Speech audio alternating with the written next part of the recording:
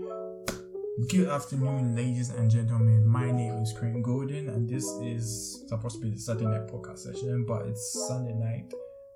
I'll try my best to be posting every weekend, Saturday nights. I'm not really sure if I can manage. Same thing as the previous episode. I was supposed to post something earlier on, but I didn't manage. Yes, so every weekend I'll be posting a new podcast for you guys and stuff like that. Feedback, I'll be getting it on Monday to Friday, I believe so. Feedback shall be gotten on Instagram and so on and so forth, or various applications. We'll see, I'm still learning, but I am the number one Zambian podcaster. My name is Crane Golden. Yes, very much. Okay, before I continue, I'm giving some shoutouts to certain people I believe shall do great things in the future, so keep an eye on them. Number one is Jetski, an amazing photographer. His pictures are cool and stuff like that. Look out for him. He's going to be like a big thing in the future. Number two is Tooth Fairy, a Zambian YouTuber. Everyone recognizes this guy. Like, he's doing the most out there as Zambian YouTuber. In terms of other social platforms, maybe TikTok, OFC Luce, Mark Honeybee 5. Yes, I'm sorry if I get the names wrong, but that's what I know them as on Instagram, or yeah, just try searching for them like on Instagram. You might find something similar to that. Yes, or you can just DM me. I send you the actual names and stuff like that. But let's get into it. This episode we are talking about Zambia's future, part 2. Part 1 I didn't really go into full detail about it on my thoughts and stuff like that. Yeah. I just did a last minute episode thing, same thing as today. But today I kind of sat down, thought about it, and did a bit of my research and so on and so forth.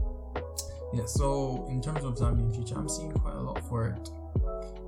And I'm seeing something very funny. I previously watched a documentary about South Africa, the corruption they had, and I looked back to my country, going like, we had similar corruption, but their corruption was something. Okay, just search for South Africa documentary and stuff like that. You see how bad their corruption was. We could have been worse, but God bless our land and we are okay and stuff like that.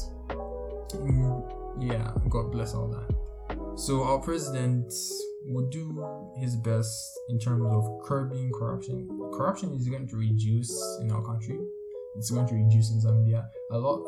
It will still be there, but it's just going to reduce in terms of how bad it was in the beginning and stuff like that. Like, people literally were like, okay, cadres are a problem, because cadres used to make about, let me see, in a day they would make about 2,500 kwacha in a day, just from like the big buses. From small buses, I'm not sure about the mathematics, but maybe 100,000. Okay, I have to look back into it again.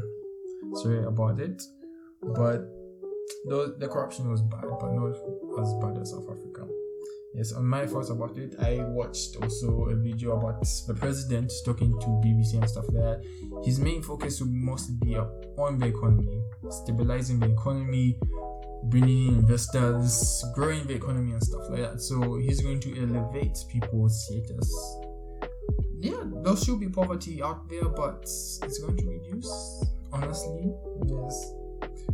His main thought is on the economic factor of Zambia, not the infrastructure part of Zambia, but mostly how we do in terms of the economy, business-wise, and so on and so forth. So this is probably the best time for the youth of Zambia to try investing in Zambia, doing business in Zambia, or finding something to do and stuff like that.